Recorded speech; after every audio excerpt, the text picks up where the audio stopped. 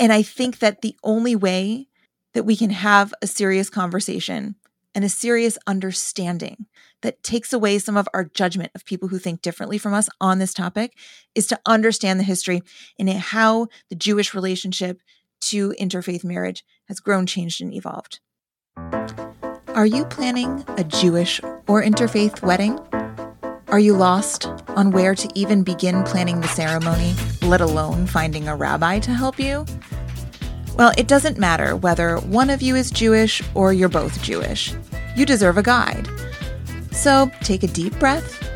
I promise it will all be okay. Welcome to Your Jewish Wedding with Rabbi Leanne. Here, I can be everyone's rabbi, yours too. My guests and I will share everything we know to help make your Jewish or interfaith wedding full of tradition and perfectly yours.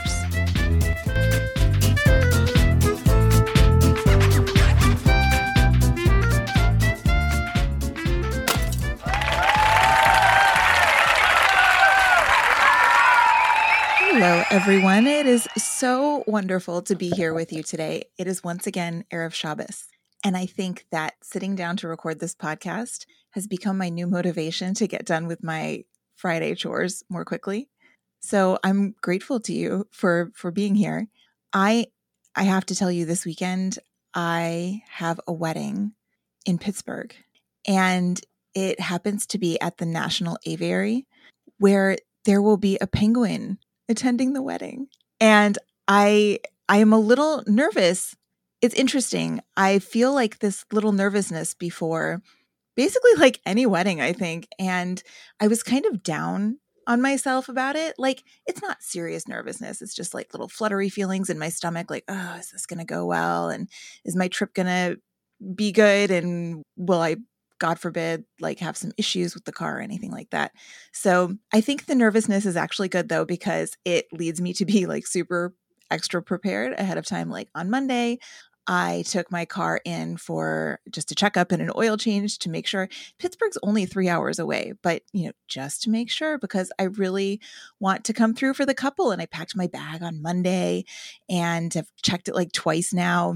So it's very interesting though to see, like, I've done so many weddings and I still have like a little bit of, like anticipation for each one. So I'm very excited. I'll let you all know how it goes next week. And hopefully you'll see pictures of me and a penguin. Bli neder, no promises, but hopefully you'll see pictures of me and a penguin on my Instagram feed. Okay. Well, I wanted to dive in to a topic that it needs a big disclaimer, guys. One of the main reasons that couples have trouble finding a rabbi to help them out with their wedding is that the couple consists of a Jewish person and a non-Jewish person getting married. Yes. Interfaith marriages is the topic for this week's episode, and then probably also the next two. When I started preparing for it and doing the research for it, I realized it was far too big of a topic to tackle in just one episode. So I ended up breaking it down into like the history of Jewish interfaith marriages, like literally from Bible forward. That will be today's episode. Next episode is sort of contemporary Jewish reactions to Jewish interfaith marriage. This is really interesting. I promise. There's been so much development even in the last 30 years. So I guess that last 30 years kind of gets its own episode because that's what's going on right now. And it will be helpful for anybody who's searching for a rabbi or who's maybe feeling some kind of way about having so much trouble finding a rabbi, understand what's going on. And then the third part will be sort of an overview of how to plan an interfaith ceremony. Not so much an overview, but first steps, things to consider when you're speaking with whoever is officiating your wedding. And maybe when speaking with your parents too. And then I think, there's so much stuff about other faith traditions and their wedding ceremonies that I'm guessing each one is going to have its own episode on how to really integrate it with a traditional Jewish ceremony. So get excited for all that. This week, though, Now, here's the official start. I need to put this in the timestamp. Let's look at the history of interfaith marriage in the Jewish narrative, Jewish history, and the things that affected what is going on with it. Okay. Here, it's time for the disclaimers. Okay. I am not an historian. I have a very rudimentary grasp of all the events along the timeline of Jewish interfaith marriage. So I'm going to do my best here. But as always, I think I say this in every episode. If I say something incorrect or something that you have doubts about, please don't hesitate to reach out. A person who learns is a person who is wise, right? And I always want to be learning new things. And I love being corrected on things that I make mistakes on. So just know that the disclaimer is I've done my best here, and I'm going to do my best to share it as accurately as possible with all of you. On a more broad level, here's my sort of disclaimer reassurance for the whole Interfaith Marriage introductory series, okay? Parts 1 through 3. I'm going to say this in every episode. Almost every Jewish response to interfaith marriage. Okay, so when people have a reaction to interfaith marriage, Jewish interfaith marriage, that comes from the desire to maintain Jewish continuity. The thing we all must remember is that we, the Jewish community, Jewish clergy, make these choices about interfaith marriage based on, in some sense, our sort of internalized notion that our actions can control what happens in the future.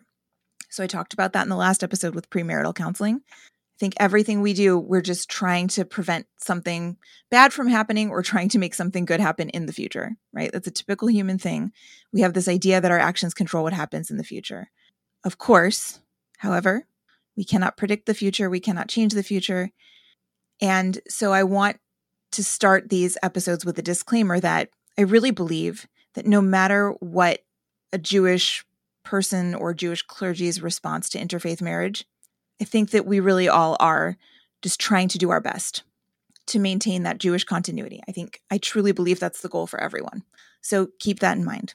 And second to last disclaimer, I am only one rabbi among thousands and thousands of rabbis in the world. All of my opinions are my own opinions. They're not the opinions of all liberal rabbis or post-halachic rabbis. They are not the opinions of every female rabbi. They are not the opinions of every wedding rabbi. They are just my opinions. So this topic is something that each rabbi approaches using her own conscience. So I really implore anybody who's listening to come at it from that angle. Remember, we talked about all the way back in the dates episode, every rabbi has the right to draw his own boundaries around a topic. And I'm just going to really implore you guys to try your best to respect that. Last one. I do not have an agenda to convince Jews to only marry Jews. That is not my focus in this series of 3. I do not have an agenda for people to convert to Judaism, which, by the way, is a very Jewish thing. Jews don't look for converts, typically. It would be nice to have more Jews. That's kind of what I talked about in the last disclaimer, right? Jewish continuity, growing the Jewish community. But Judaism is not a faith culture community that tries to get people to convert. So neither do I. I'm not here trying to make the person that you're getting married to want to convert to Judaism. I also, conversely, do not have an agenda to encourage people to go out and specifically find non-Jews to marry, okay? In this episode especially, I am just giving you a rundown of the history to help us all better understand what we're dealing with when we're talking about interfaith marriage.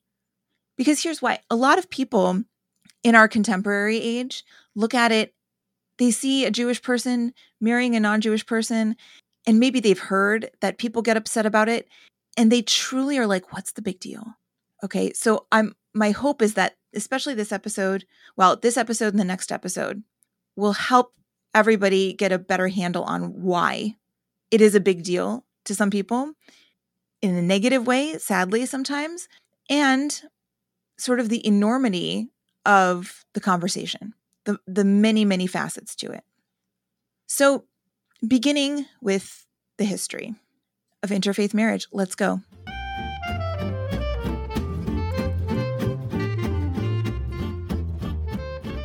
One of the coolest things about the Hebrew Bible, in my opinion, is that it spends a lot of time detailing genealogy. So it will tell you about the adventures of some person who was the son of someone, who was the son of someone, who was the son of someone. For those of you who I've worked with your ketubas, by the way, I sort of bring this up every time. Jews love keeping records. And the first thing we need to remember when we're having this conversation about especially the early days of the Jewish faith and the Jewish story, there just weren't very many of us, not very many Jews. And there still aren't that many of us. There never have been.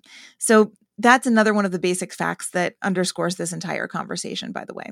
So the Bible, from the Jewish perspective, okay, if you're not Jewish and you're listening to this podcast, this is something that I think Jews think everybody understands, but especially in a majority Christian country, like it's very different. Our approach to the Bible, the Jewish approach to the Bible, is that it's a story. And in some places that story is abridged. In some places that story has sort of an obscure meaning. And lots of parts of that story do not apply to the way we live our lives now. So the Jewish attitude towards the Torah, especially, but also of the Bible, is that it's a blueprint or a roadmap, if you will, and we are meant to use it to guide us, but that the commentary and the interpretation of the Torah, of that text, can and does change according to things that we experience and things that we discover and things that we learn. If you have questions about that, that's kind of a crazy concept for people who have never approached the Bible that way, who have always seen the Bible as sort of like the law, and whatever it says is what it says, and that's what it means. That is not the Jewish attitude towards the Bible, regardless, especially where we're going to talk about in the Torah, a lot of examples of interfaith marriage. Those examples are part of a story, a drama that the Torah depicts. And different parts of that story, of course, have different focuses. And that is why some people might say that the Bible does have mixed messages about interfaith marriage. So let's go through it. The first Jew ever, Abraham. His wife was someone his wife, Sarah, adopted his monotheistic faith, which was pretty much unheard of at the time. It was kind of a silly idea to a lot of people that why would there only be one God? But Abraham and Sarah were all on board with it. They had a bunch of people traveling with them, surrounding them, that also liked the idea. And Abraham was devoted to his wife. Now, when Abraham, quote unquote, converted to Judaism, when Abraham decided to accept the covenant from God, where God said, if you follow me and believe in me, that I am only one God and that there is only one God, I will bless you with a land to call your own and descendants as many as the grains of sand on the earth, as the number of stars in the sky. It's beautiful, right? By the time Abraham and Sarah were in their 90s, as in they were 90 plus years old, according to the Torah, they still had not had one child. So Abraham starts to get nervous. He's like, hey, God, how am I meant to have all these descendants if I have 0.0 descendants right now? As humans do, he panicked a little. He took on a sort of sub-second wife, Hagar, who was not part of exactly the monotheistic faith. She was maybe a friend of Sarah's, maybe a maidservant of Sarah's. Hagar got pregnant, gave birth to Ishmael. Interestingly, that child is considered the primary ancestor by both Jews and Muslims of Islam. So Ishmael was the beginning of that line that became people who practice Islam, Muslims. So in other words, that was sort of an intermarriage, and it ended in a non-Jewish child. Fast forward, Abraham's son with Sarah, which happened later on, wild story, gets married to somebody from the family. I don't fully understand the genealogy in the Torah, but I think maybe the rabbis don't understand that either, the commentary rabbis from hundreds of years ago. But she was in the family. They have these twin boys, Jacob and Esau. If you guys want to go back and remember your Bible stories at this point, I would not fault you. These are some very detailed and entertaining and unbelievable stories. So go back and read Genesis if you want to read through this. Anyway, the twins, Jacob and Esau. Esau married women who were not from the family. He married women from neighboring tribes who did not believe in God, who did not believe in the one God. Jacob, on the other hand, married somebody in the family, Rebekah. Esau was sort of cast away from the family, and the rabbis in the Talmud understood that Esau's descendants, although Esau was a direct descendant of Abraham, became the people who were the Romans / Europeans. That was the Talmudic understanding. So once again, you have a son of a patriarch marrying not within the family, in other words, not a Jewish person, ended up creating a family line that was not Jewish. Jacob, of course, if you have gone back and read your Bible, sped through Genesis, you have remembered that Jacob married 4 women and became the father to the 12 tribes of Israel, which are the 12 tribes that every single Jewish person considers an ancestor today. And he is the one who married in the family. Okay? Whatever that says about intermarriage is whatever it says about interfaith marriage. Fast forward about 400 years, the Jews were pretty comfortable in the land of Egypt, lots of fish, nice crops, until suddenly they weren't. They were subjected to slavery, really harsh conditions. Long story short, one of those Jews got disconnected from the people at a young age, ended up spending some time in the desert herding sheep, married a non-Jewish woman whose father was actually a Midianite priest. Okay, Moses married Zipporah. When Moses did the whole thing and went back to Egypt to do the whole let my people go thing, exodus from Egypt, crossing the Red Sea, got back out of Egypt with all the people, his wife was there with his sons. And she had seen all the things that Moses had done for his people and insisted in a very dramatic way that her sons would be considered part of the people of Israel. I don't want to get more in depth than that because it was a bit graphic, but go back, read the story in Exodus. You won't be disappointed. So here we have Moses marrying a non-Jewish person, remaining faithful to that woman, even after reconnecting with his Jewish roots, bringing the people out of the land of Israel. And she, even though it does not say that she became one of the Jewish people, she insisted that her sons were part of the Jewish people. Okay. There are various other stories and rules in the rest of the Torah that make it really clear that the Israelites were not supposed to marry people who weren't Israelites. Okay, so these guys are wandering through the desert for 40 years, keeping to themselves, and of course they come across other peoples. There are injunctions within the Torah that tell the Israelites, do not intermarry with people of the other tribes. What is the reason given for that? Because they worship idols and strange gods, and they will pull you away from your own faith. They will pull you away from the Jewish people, pull you away from the people who have accepted the Torah at Mount Sinai by this point. I should also note that a lot of these idolatrous tribes were like very dedicated to their idolatry. And it is documented in the Torah that some of these tribes were like child sacrifice tribes, very bloody, really not okay. Of course, the Israelites would warn their people against intermarrying with them, not only losing part of the very small numbers that were wandering through the desert. And so the fewer people you have, the less safety you have. But also, like a lot of those tribes, those idolatrous tribes, were just like not doing good stuff. So it really makes sense. There's an incident with this guy named Pinchas who was super zealous and against Israelites even having relations, like intimate relations with people from other tribes. This ends in a very bloody story where he actually kills 2 such people in the act. It's really bad, guys. Look up Pinchas, Pinchas. Google it, you'll see. But then the Torah goes on to say that drastic action he took ended up in curbing a plague away from the Israelite people. So you see what I'm saying with these mixed messages all through the Torah. The interesting thing is, even though it's obvious that this is a whole big bunch of mixed messages, all of them remain canonized in the Torah. Why? because it's not an instruction manual. It's more of a roadmap, right? It's a story. We know that this story is meant to be approached, interpreted, and all that.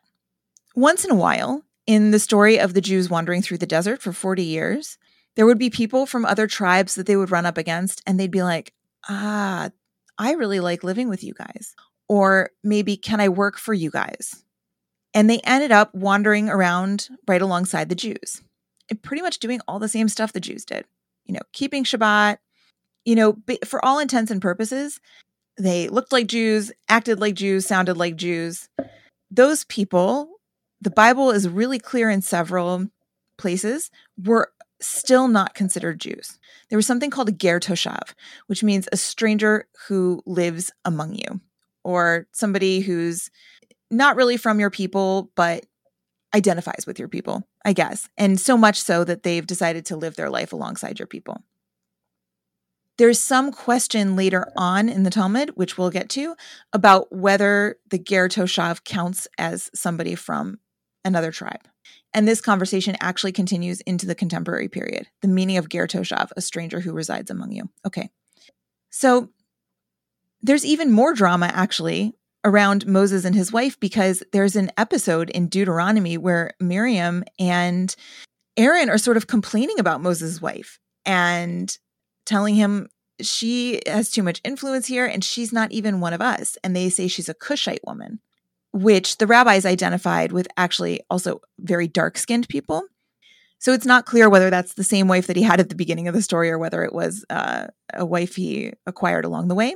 But when Miriam and Aaron complained about her in the story in the Bible, they were punished pretty severely by God. God actually struck Miriam with leprosy as a punishment for complaining about Moses' wife this way. And a lot of interpretations of this story actually reflect on the fact that leprosy was a disease that showed itself in like white scales on the skin. And they see it as sort of a literary irony that because Miriam was complaining about a dark-skinned woman, all of her skin was made that much the lighter.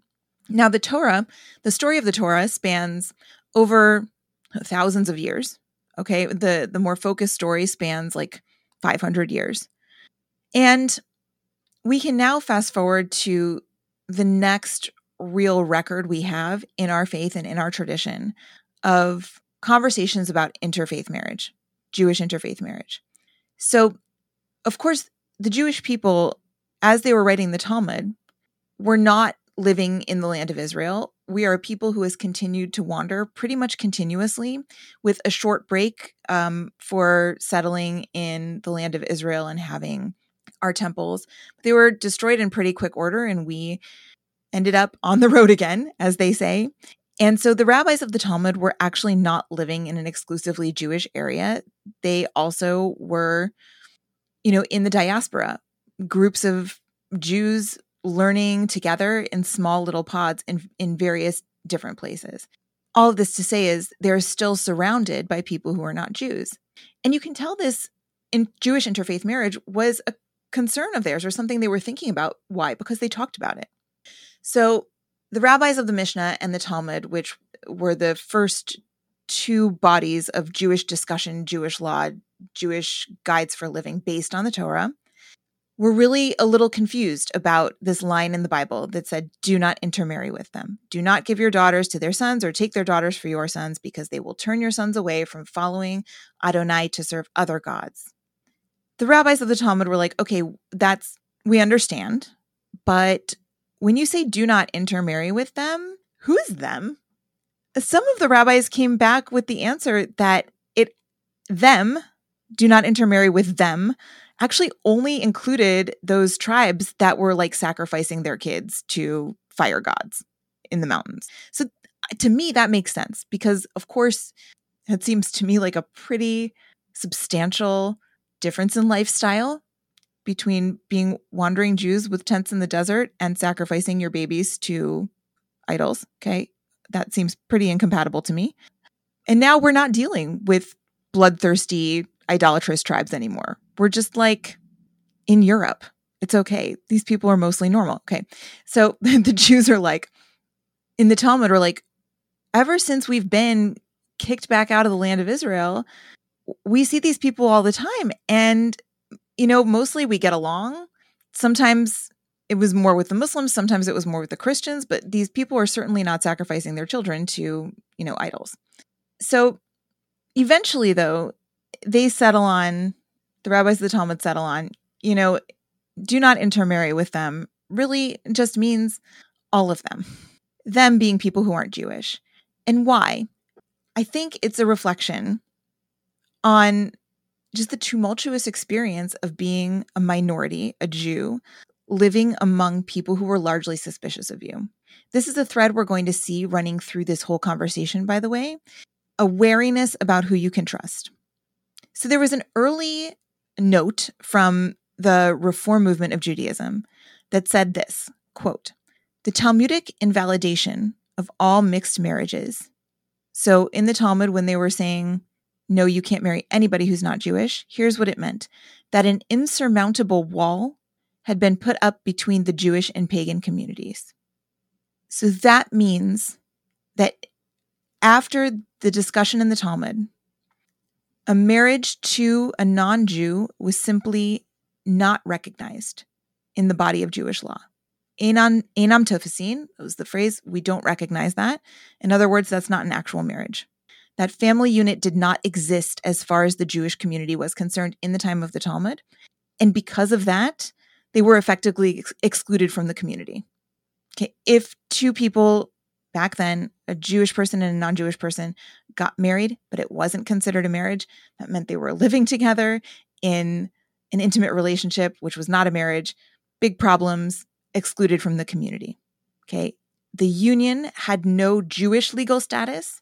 And at the time, we also had laws coming from Christian communities, from the Pope, and from, I guess, the people who wrote laws for Christians that, no, it's the same on our side. If one of our people marries one of your people, also it's not a marriage. So these couples would, in effect, have nowhere to go.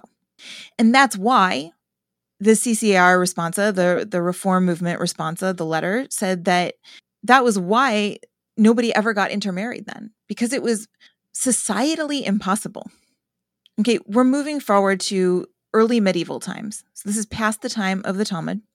Now there are actual solidified church prohibitions against interfaith marriage with Christians.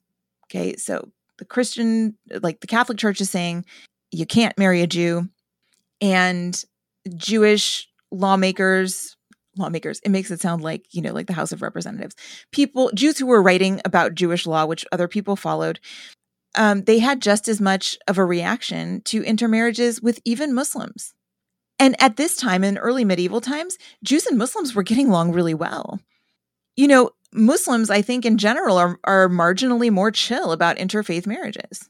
There's an imam I want to have on this podcast. He is so unique and so knowledgeable, and hopefully he'll be able to speak more about the history of Muslim intermarriage historically.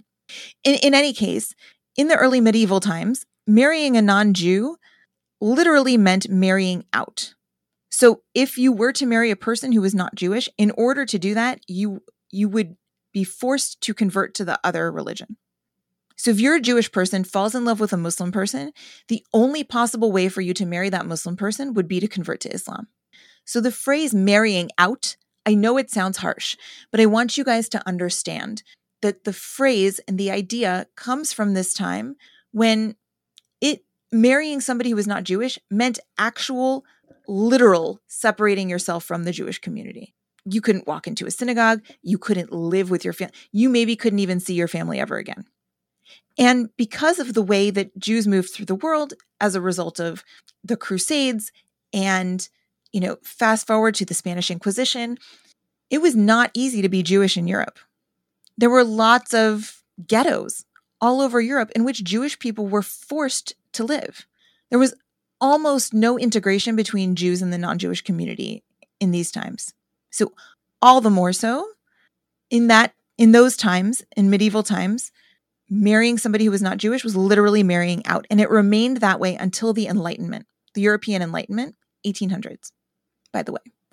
So going back a little bit to the medieval times, by the time we get around to the Rambam and the Tur, early mid-medieval commentaries. They basically take all the questioning of the Talmud and just shut it down. They're saying, listen, the climate around our interactions with people of other faiths has changed in the past couple centuries. It's really clear to us now that when the Torah said, do not intermarry with them really, really does mean anybody who's not Jewish. In case any doubt remained, in case you're looking at the Talmud and seeing this rabbi or that rabbi said, well, does it really have to be anybody who's not Jewish? The Rambam and the Tur, who were two Jewish thought leaders writing massive bodies of Jewish law that are still followed today, took all the questioning out of the Talmud, shut it directly down. Nope, it's definitely not okay. Okay, so remember, Jews were victims of Gentiles at this time because of their Jewishness.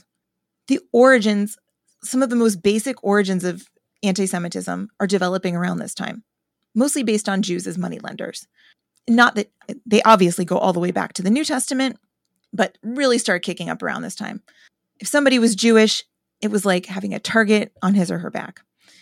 It was almost unthinkable, actually, that somebody who was not Jewish would even consider marrying a non-Jew. Once again, Jews were not considered even human on several levels. And there's a lot of scholarship around this. I don't know a lot about medieval anti-Semitism, but there are people who do, I'm sure. Whatever. Maybe I'll link some books. So, in some contemporary communities, that idea exists to this day. That is to say that some people still have such a negative attitude about Jews, and or one American's life on the day-to-day basis, what she wears, what she eats, where her children go to school, will be so fundamentally different from the life of some Orthodox Jews in exactly the same ways. What he wears, what he eats, where the children go to school, that it is unfathomable that those two people could get married. Nearly unfathomable. Because why? If those two people got married, it would force a lifestyle change so severe that that Jew would be marrying out. Unless the non-Jewish person converted, which is a topic for a whole other discussion. We're going to take a quick break and come back to a more modern conversation.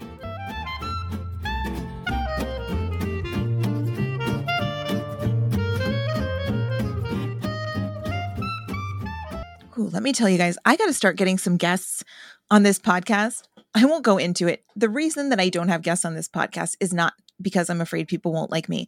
It's that I want to get some podcasts like into the world to actually just build my street cred, honestly, and make people see that I'm serious and just sort of hear how I am on the podcast. But gosh, solo podcasting, especially for these deep dive episodes, which, let's be honest, is every episode here on Your Jewish Wedding is a deep dive episode. It seems like it's turning out that way. I cannot seem to drink enough water, so I need those breaks. Thank you for your patience.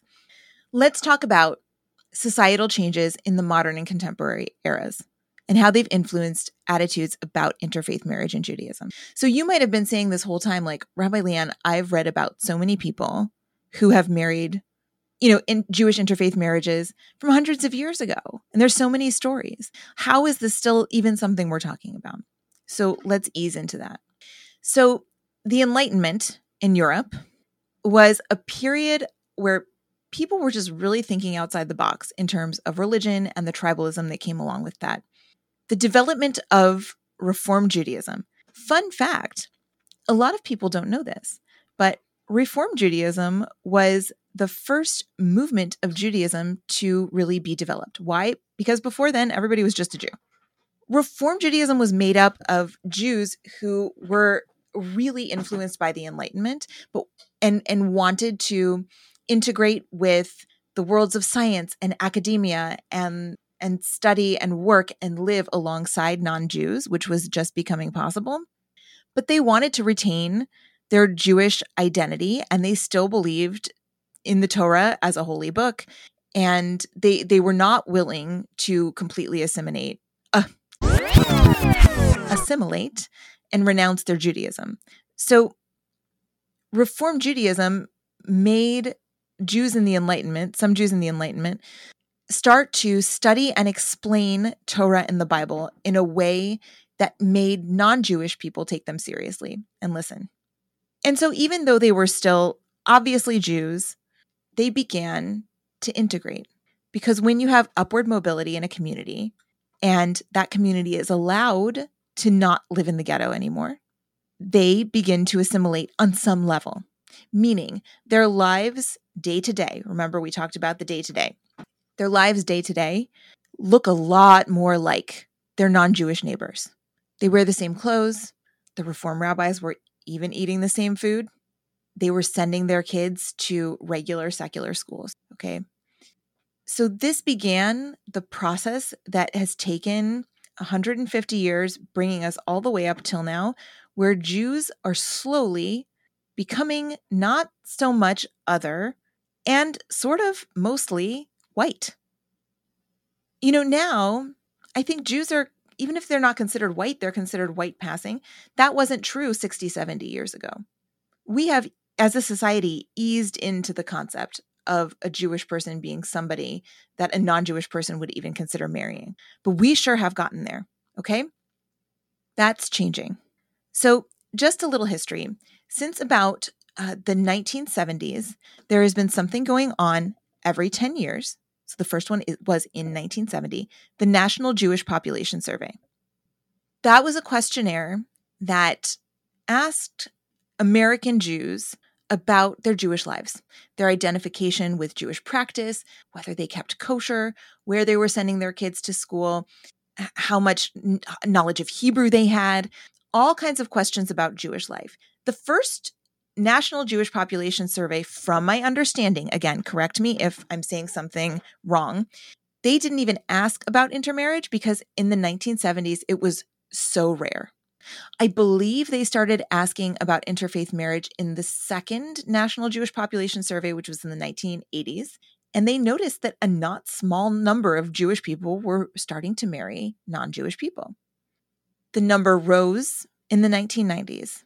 And I think in the 1980s and the 1990s, it was a small enough percentage that the Jewish leadership in the Jewish community was not too fussed about it.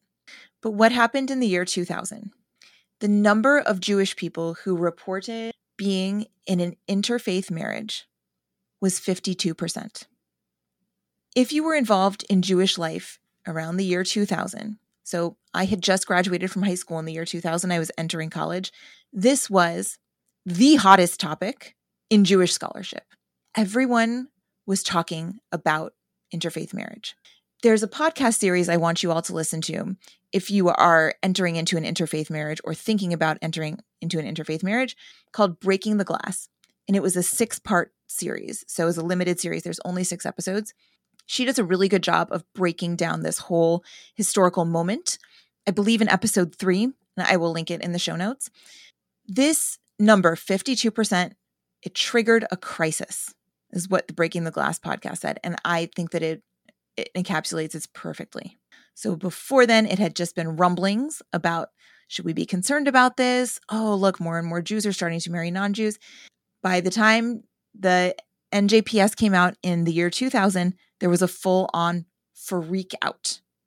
You saw article after article, paper after paper, news report after news report, talking about what in the world does this mean? What are we going to do about this? There was a group of Orthodox rabbis, according to this other article from Brandeis, I will link you to. One group of Orthodox rabbis in the United States described this 52% number as indicative of a second Holocaust, to give you an idea of how seriously freaked out people were by this. Another rabbi wrote into the Los Angeles Times saying, quote, "We are probably witnessing the last generation of Jewish life in America as we now know it." Leslie Fielder, who's a literary critic, predicted, quote, "an end to a separate Jewish identity, whether defined racially, religiously, or culturally." Alan Dershowitz, who is a Harvard Law School professor, warned that the Jews were, quote, "in danger of disappearing. Intermarriage is a threat to our survival as a people." So you may be saying like, oh my gosh, well, I'm listening to this podcast and I'm thinking about an interfaith marriage / wedding. And whether you're the Jewish person or the non-Jewish person in that relationship, either you or the person you love has a pretty strong Jewish identity, right? Otherwise, you wouldn't even be thinking about having a Jewish wedding. So in the last 20 or so years, all these panicked predictions about what would happen to Jewish identity, Jewish life, the Jewish people surviving at all in America, they didn't turn out to be true. That's not what happened. I was really moved by these arguments. I remember being a college student and thinking, okay, well, of course, if so many Jews are marrying non-Jews, it's so much easier. I think was the idea. It's so much easier not to be Jewish. And we live in a primarily non-Jewish culture. It's just difficult to be a minority religion or culture. Not difficult in the way like I feel sad or I feel persecuted even necessarily, but nobody knows about your holidays. And if they do, they kind of only know a little bit about them. Or if they do, they know about that one that's really close to Christmas and there's candles, right? You have to beg for days off for Jewish holidays. You have to cook special food that's not available in the grocery store at your holiday time. You have to bring lots of objects into your house that help your family celebrate all the Jewish holidays. Things aren't set up for things to be closed on Saturdays. So your soccer game is always going to be at the same time as synagogue, right? It's really difficult to be Jewish, to maintain that Jewish identity, yes. And so the automatic assumption from the Jewish community was, so people are just going to quit. But it hasn't turned out that way, like I said. So there have been some recent surveys by the Brandeis Cohen Center for Modern Jewish Studies and the Pew Research Center. Okay, so you guys know the name Pew. There's also another organization doing these surveys from Brandeis University within the last few years, so around 2020 or later. So these surveys, I'm going to give you the first number. In America, there are 7.6 million Americans that say they are Jewish. Okay, whatever, Rabbi Leanne, what does that even mean? I'll tell you. That number is an increase in the number of American Jews since 1990, a 35% increase. It's not nothing. So we've got all these Jews marrying non-Jews. That meant, in the year 2000, we were sure that meant we were just going to disappear. What happened? No, our numbers increased by quite a lot. Of course, there are several factors to this. Of course, we had a large influx of immigration of Jews from the former Soviet Union and from Israel a little bit. There are movements of Judaism, Orthodox and ultra-Orthodox movements of Judaism, where one of their main objectives is to make up for the population loss that we experienced in the Holocaust. So they're having 6, 8, 12 kids. That accounts for some of it.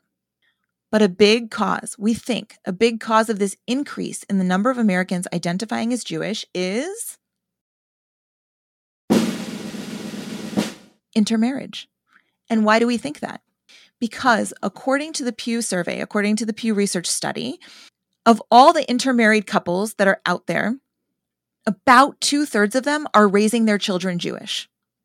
So that means in a typical intermarried family where there's one Jewish parent, one non-Jewish parent who have 2 kids, if those 2/3 of those families continue to raise their children as Jewish, that will create a Jewish population doubling in a generation. I want to take a moment to sit with that, okay? Because since the year 2000, when 52% of American Jews were marrying non-Jewish people, the number of intermarriages since 2020 has risen to 72%. So that event that everyone predicted was going to decrease the Jewish population has increased, and the Jewish population has increased along with it. I don't say this to communicate my opinion on the topic. It is literally an observation based on rigorous research. And I will link to these studies, these population surveys, so that you guys can check them out for yourselves. It's really fascinating stuff. So, by the way, that 72% is only among non-Orthodox Jews. I think it probably goes without saying that among Orthodox Jews, the rate of intermarriage is 2%. people who consider themselves Orthodox but still married somebody who's not Jewish. I guess that's 2% of the Orthodox Jewish population, and good luck to them.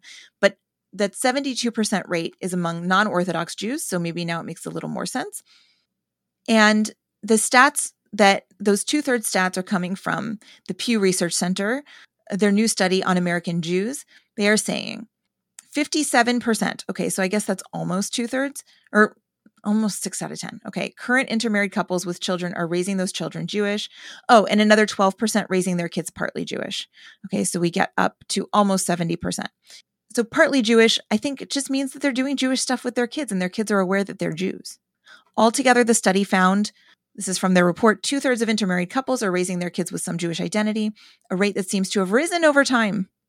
In addition, the study report says, nearly half of adults under 50 who are children of an interfaith marriage. Okay, so people who are adults now but grew up with one Jewish parent and one non-Jewish parent, half of them still identify as Jewish.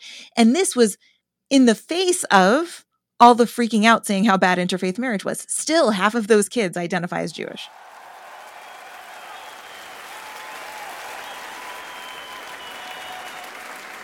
So that concludes this episode. I hope I've given you an idea, a rudimentary grasp on the history of interfaith marriage and what has affected Jewish attitudes towards it up until now. Again, very rudimentary history, just as I understand it. I am not an historian.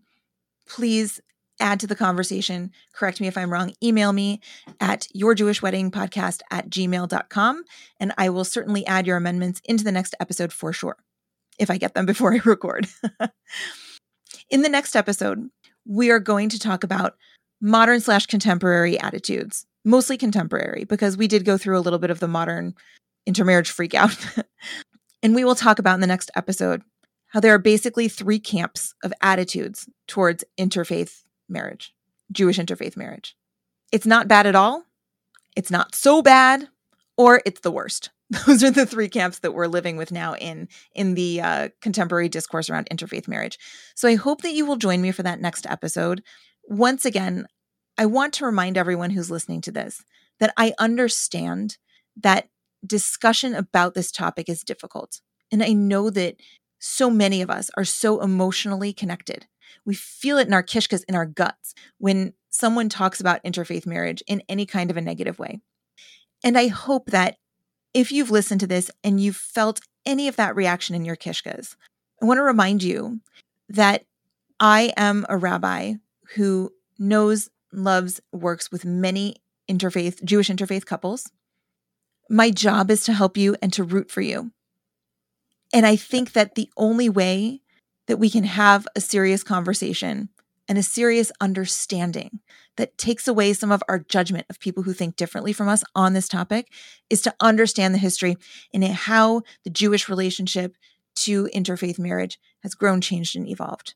And so if I sounded blunt or too straightforward in this conversation, please know that I did not do that with any shred of contempt, any bone in my body of disapproval of your relationship and of the wedding, marriage, and life that you are planning with a couple that has one Jew and one non-Jew. I am sending you in this closing all my love and asking for you to continue listening with an open mind. And more than that, to please feel free to contribute to the conversation. Send me a message. I want to hear from you. Once again, yourjewishweddingpodcast@gmail.com. We're going to learn about this together, and we are going to do this together, and it is going to be beautiful. Until next time. Well, everyone, I have had the best time being your rabbi for this episode. I'm so glad you joined me for another little bit of insight into planning your perfect Jewish or interfaith wedding. Until you can smash that glass on your big day, you'd might as well smash that subscribe button for this podcast. I don't want you to miss a single thing. Remember, you can always find me, Rabbi Leanne, on Instagram at Your Ohio Rabbi, all one word, for even more tips, tricks, recommendations, and wisdom on Jewish weddings. If you want to work with me on your wedding, you'll find all the info you need at yourohiorabbi.com. Until next time, remember, you deserve the perfect wedding for you. Don't settle for anything less.